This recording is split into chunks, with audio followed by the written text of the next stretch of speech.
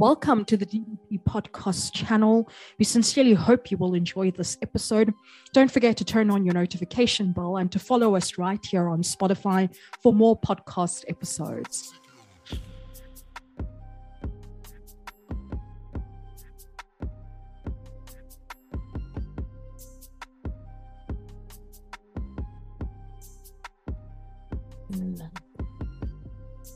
Good morning, good afternoon, good evening, wherever you might be joining us today. Welcome back to DDP Podcasts. Today I'm joined by Sharon from Lawyers for Human Rights, an incredible human rights activist and advocate for social justice. As always, our guest's description and the job that they do and the kind of work that they do is always attached to our description below. And I think I'm going to figure out the title of what we're actually going to call our discussion today a little bit later on.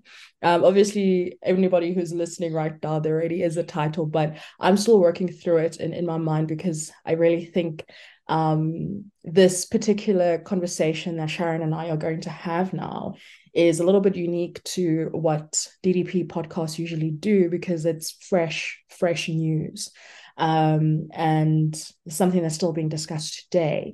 But before we get into that, Sharon, how are you doing today? And thank you so much for joining us. Thank you for having me. I am doing all right. Under the circumstances. I'm not sure when listeners you're listening to this, but for those of you who might not know, on the 31st of August, which today on the day of recording was yesterday, South Africa had one of its worst fires in history at Johannesburg CBD, where currently the death toll is sitting at 74 people who have passed away, and 12 of those people were children. And a tragedy has been turned completely into a political conversation and a complete disregard for life. And Sharon, I was thinking maybe we can just unpack this incident a little bit more. What are your thoughts on the current environment and the reaction that has occurred regarding the fire? Thanks, Yanga. I mean, we are still getting reports from various NGOs and people on the ground who are telling us how families are, those who survived the fire, the additional trauma that they're going through, having suffered, either seeing their loved ones burning, having struggled to escape. They're now being denied access to the mortuaries unless they can provide documentation. So that's the current phase. But I just wanted to comment on your point about the politics of all of this. And I think, nothing in our lives living on the African continent or in particular in South Africa is not political because of our past, because of colonization, because of apartheid.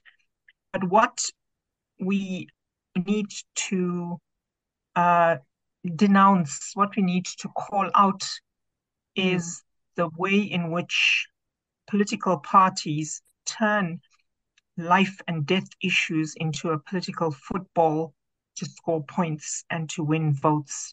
And I think that is the worst form of injustice that we can mete out to people who have, in this instance, as you pointed out, it's one of our worst in our history. The enormity of this crisis is unmatched in a residential area with the kind of impact that it's had and the lives that have been lost. And you get politicians trying to score points and the blame game. Sharon, I just want to go to the press statement that Lawyers for Human Rights had released regarding this building fire. And perhaps if you can, maybe just unpack for our readers, firstly, the work that Lawyers for Human Rights does, one, and number two, the role of the Constitution in a situation like this right now.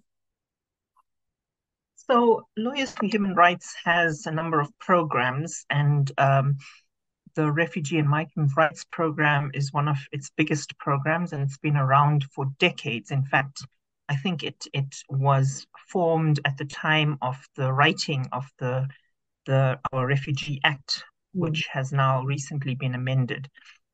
We have also a land and housing and property rights program.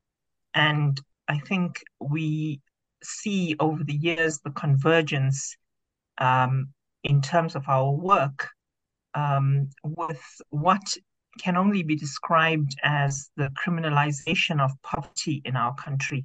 And there you have the most vulnerable, and this is South Africans, predominantly Black African South Africans, and you have our brothers and sisters from the African continent who are bearing the brunt, the disproportionate impact of poverty and unemployment on the majority of people who live in this country who are Black.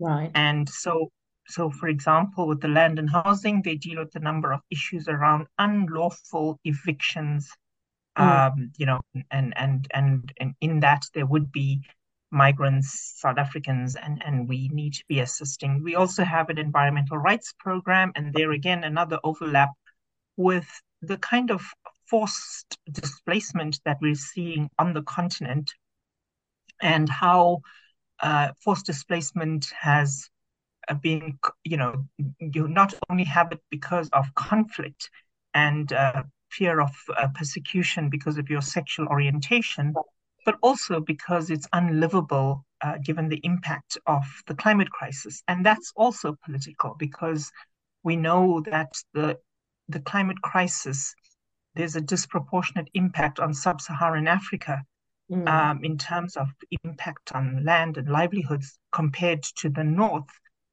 which are really the culprits and the delinquents in the contribution to the what we're suffering and the consequences of the climate crisis. I think we're gonna come back to that conversation of climate in just a little bit, because I think it's very important, because climate change has just completely flipped quite literally the reality that we have been functioning in upside down, that overnight it can flood and you immediately are displaced and everything is completely out of your control. But we'll come back to that in just a second, on the impact that it has on how we can come to understand migration as a whole, as a human species. With the CBD fire, a lot of critique that has come out of it, and critique which, by the way, is not even rooted in any truth to a certain extent, and this complete disassociation from the reality of the matter is the phenomenon of othering. And I just want to ask you the impact of othering within South Africa, not just from a political perspective, but overall, how it impacts the relationship that South Africans have with the government. I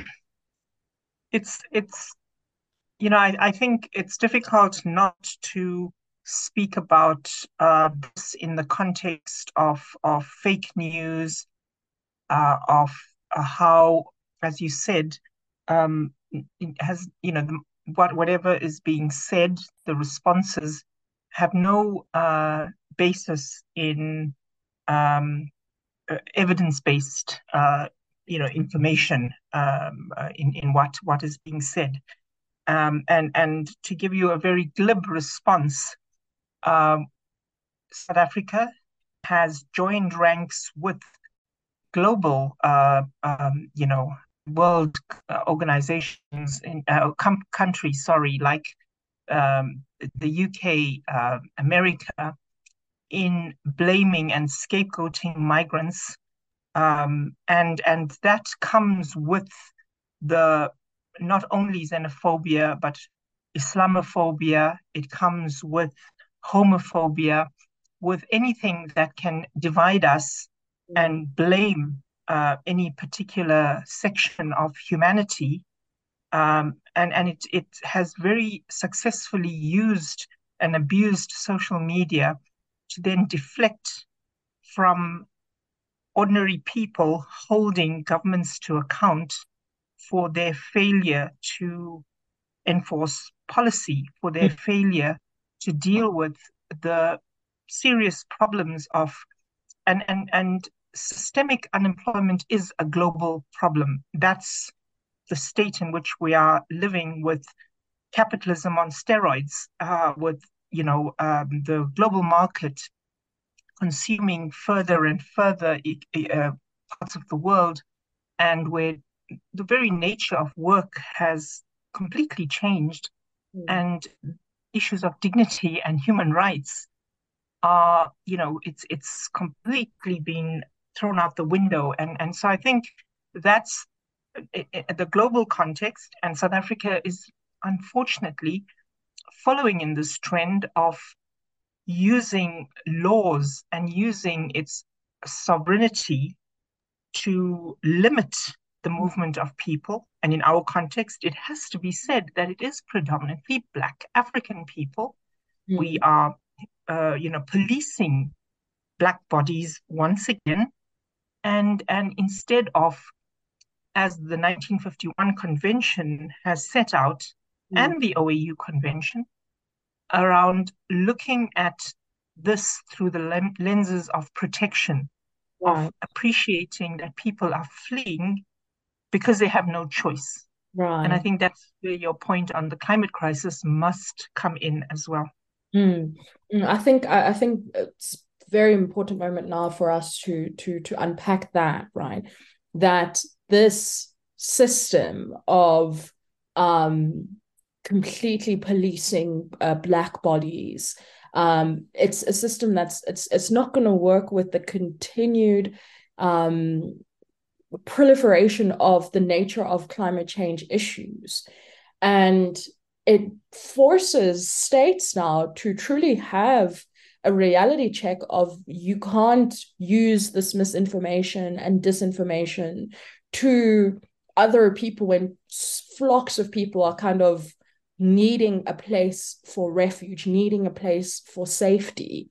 And we think right now, with the impact that the Pakistan flood, for example, had on the type of relationship that was already strained between Pakistan and India, but India being one of the closest countries that Pakistanis could flee to, because of the fact that close to 3 million people were completely displaced overnight. And that makes me wonder about how our government has been acting specifically to think about Mozambicans that come over to South Africa once a climate disaster has hit the country, and the difficulty for them to be able to enter in.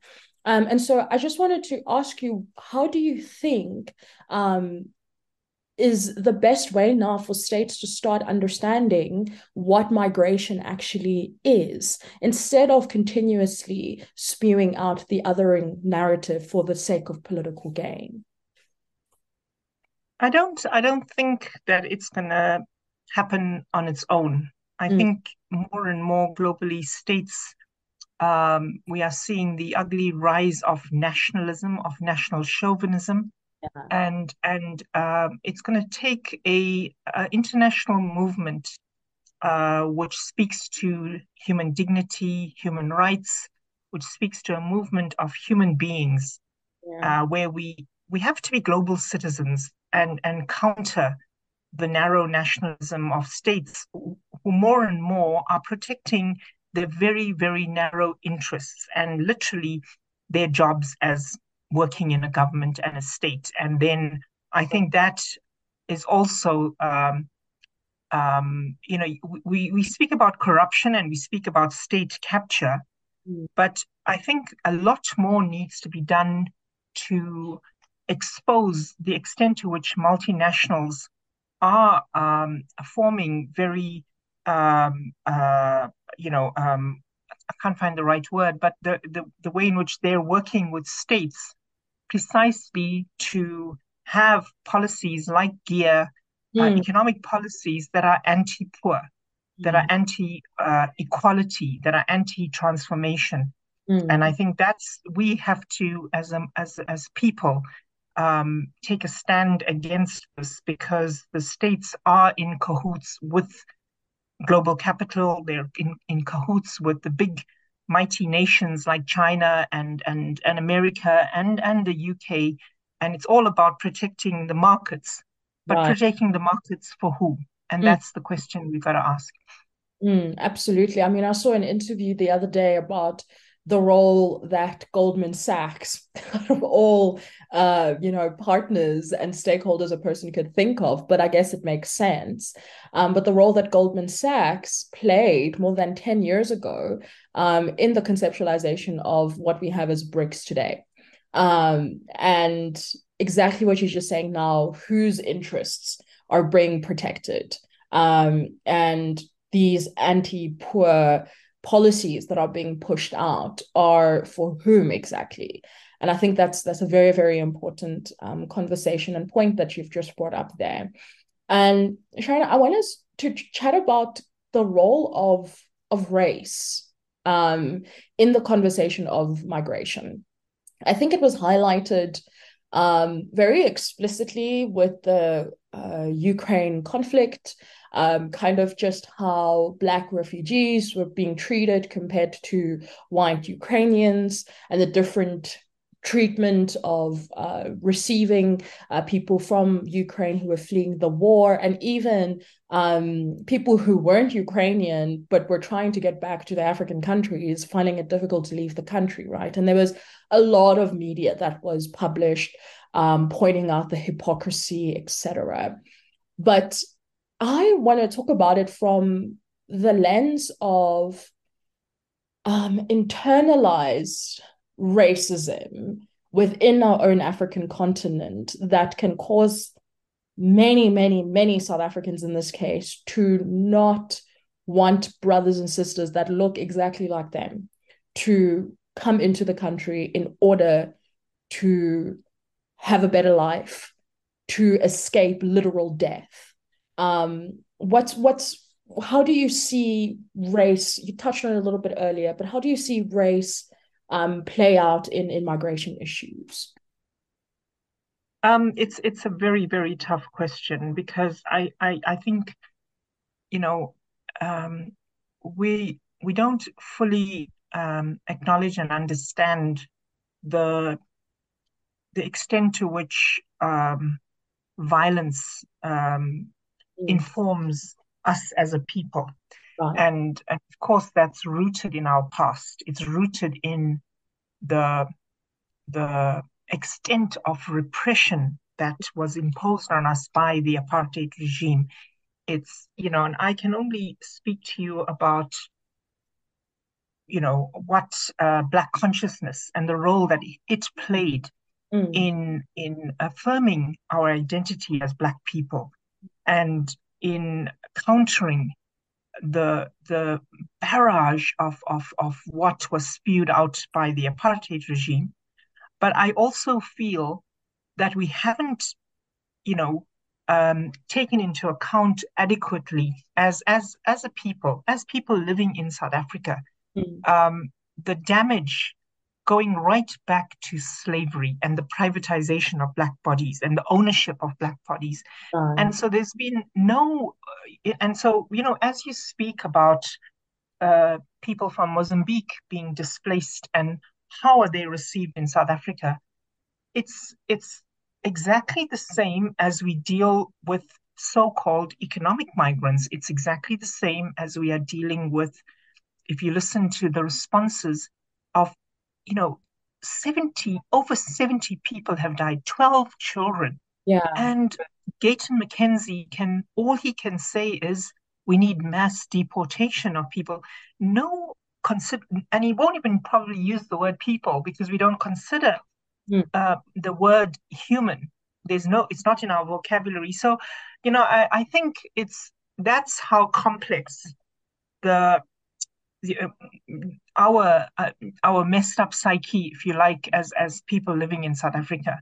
We Mm. were so divided around identities that were forced on us, Right. from being non-white, from being a non-entity, to then these racial classifications, which mean nothing.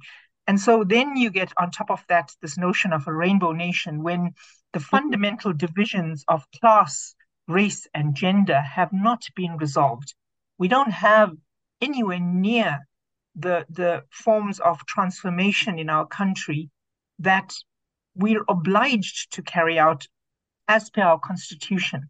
Our constitution has a section that in law this government should be transforming South Africa. And if you think almost 30 years into our democracy, Yeah. the crisis in the city of Joburg is one of lack of affordable housing for the majority of the people living in the city. If you can afford a house, then you can buy that dignity of having a house. So, I don't know if that answers you, but I do feel that on the one level, um, our history has damaged us, damaged our soul as people. But I think that the issue of race then repeats itself globally. And if you compare the actual penning of the 1951 convention, it Mm. was done for a predominantly white population in Right. Europe.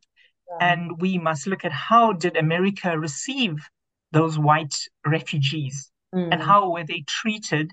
And today, the hypocrisy of how states across the world are looking at every possible way, including South Africa, of Mm. keeping people out, people who have nowhere to go, no refuge, and we're still denying them access.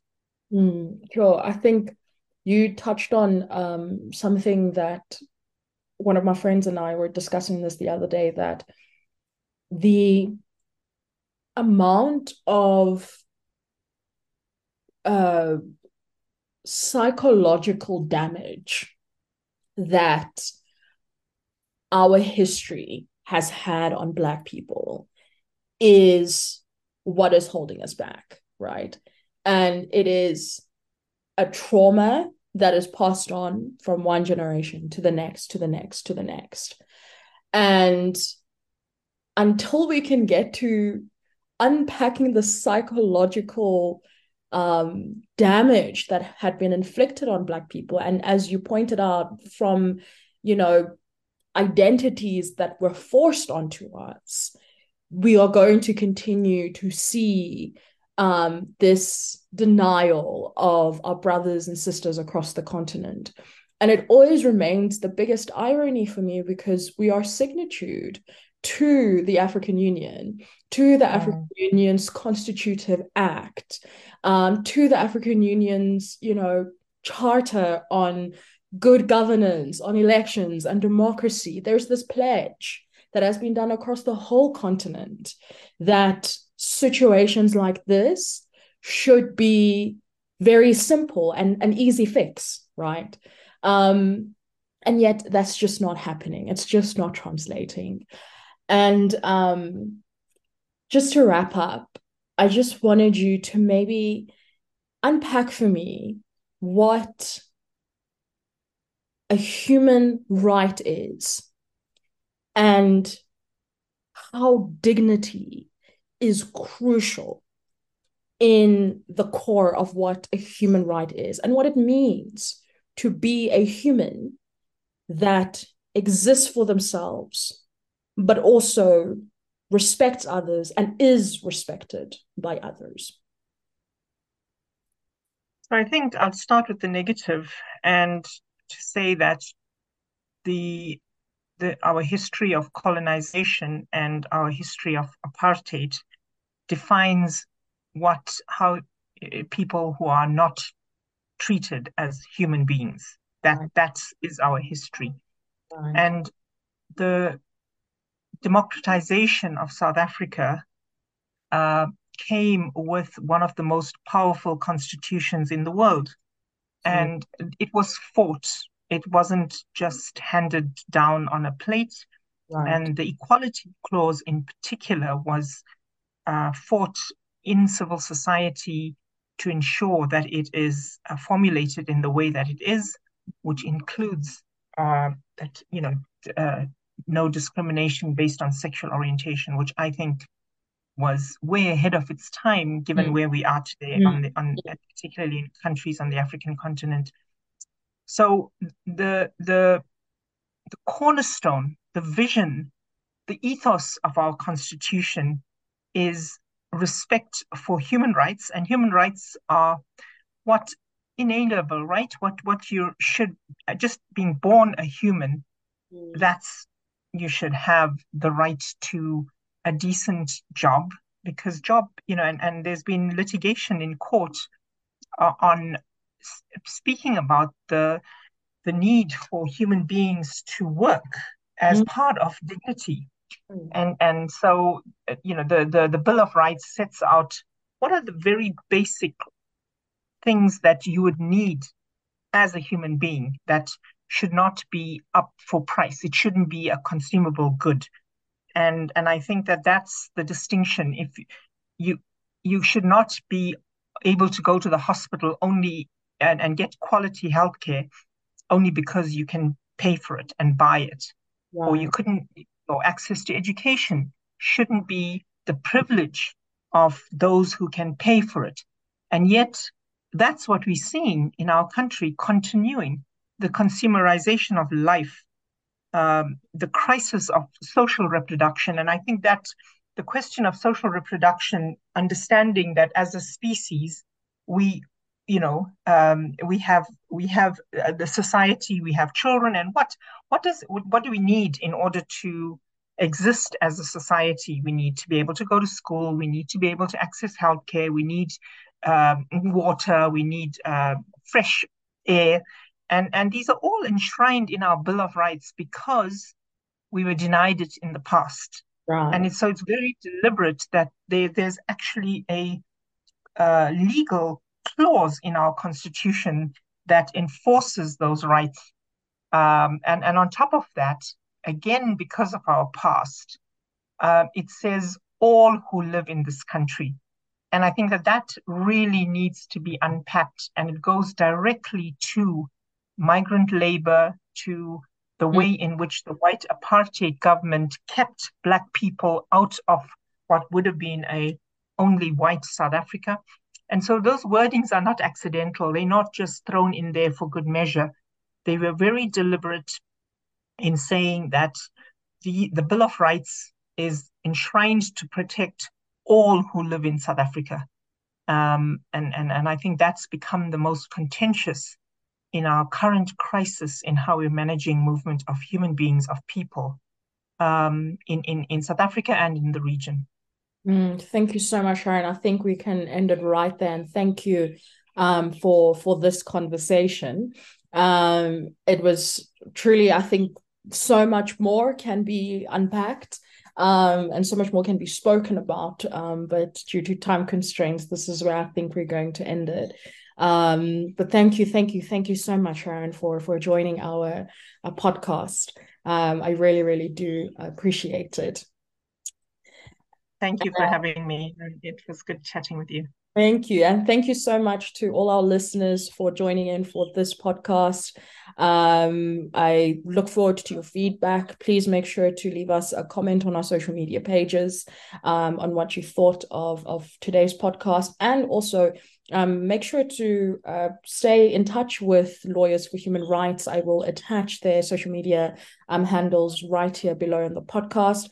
And in case you have forgotten, don't forget to hit that subscribe button if you are listening over on YouTube, and that follow button here on Spotify for you to know exactly when we have a new episode for you. With that being said, thank you so much, and I will see you again next time.